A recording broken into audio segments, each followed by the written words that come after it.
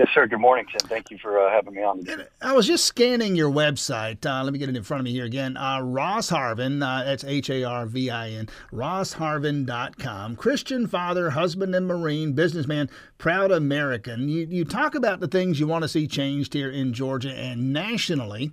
The radical left and their allies working to destroy the very foundation of our country. Out of control cancel culture, critical race theory, COVID lockdowns, on it goes. Those are things you say that the folks over on the left are doing. You're trying to replace a Republican, though, a conservative Republican in the person of Frank Ginn. What's the case for firing him and hiring you? Oh, that's a great question, sir. Well, the question is, what are they doing on the right, the conservative side? This year looks like, since it's a very hot election season, there's a lot of issues that matter, personal issues, I guess you could call them, that matter to the voters more so than corporations that are being taken up. And maybe that's for a political win to launch them into the primary after this legislative session's over. But these things could have already been done.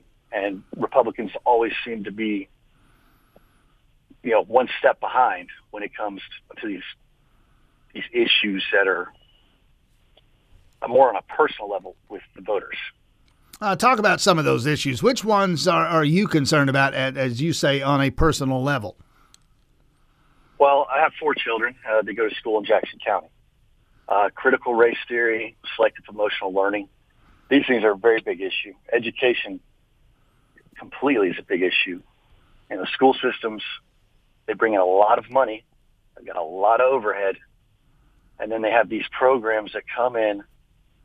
They seem very nice on the top, but if you scratch the surface, you can find these underlying ideologies.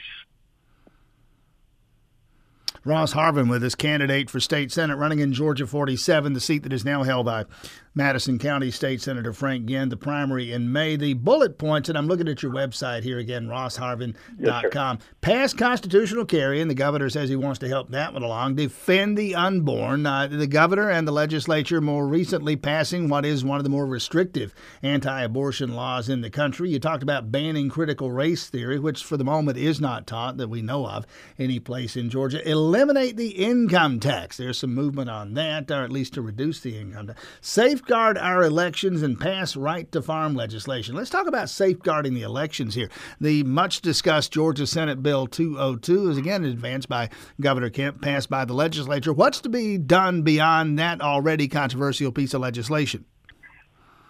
Well, the SB 202 did do a lot of good things, and it did go far. The problem I have with SB 202 is that it codified drop boxes. It made them legal. Drop boxes before were not part of law. They were part of the consent decree. The drop boxes are now codified. I know that there's some movement right now in the General Assembly to change that, but I do see an issue. And the reason I see an issue with drop boxes is not because I don't want people to be able to vote. I see an issue with chain of custody.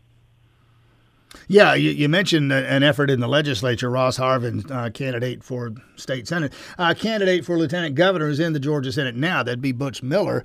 He wants to eliminate them altogether. Would you sign on to that? Is that your idea as well? Eliminate them? Yes, sir, I would. You would hear, as soon as you start talking about that, you'll hear people say, okay, there they go again, looking to suppress the vote. Is that, in your estimation, a voter suppression measure? I don't believe so. I've never voted by a drop box before in my life, and it's something new. I've been around the world. Elections are a very challenging thing, especially in developing countries. And somehow in the greatest country on earth, we're finding ways to create issues with our voting process. Talk about that for a moment. The time in the Marine Corps. I've been around the world, you say, and seen some of the rougher places of the world, I'm sure. Talk about your experience in the Marines and what you would bring to bear as a member of the legislature were you to win this election. Yes, sir. I served over 17 years in the United States Marine Corps Reserve as an infantryman. I've attained the rank of gunnery sergeant. I'm a veteran of the war in Afghanistan, and you go a lot of places that are good and a lot of places that are bad. You see a lot of poor people. And the beauty of being able to go around the world to these other countries is to know that you do live in the greatest country in the world. It really puts it into perspective.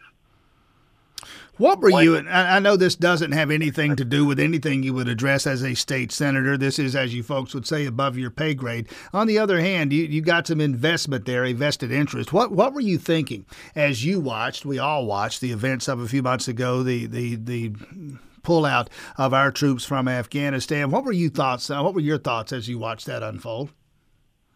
Tim, that's a great question.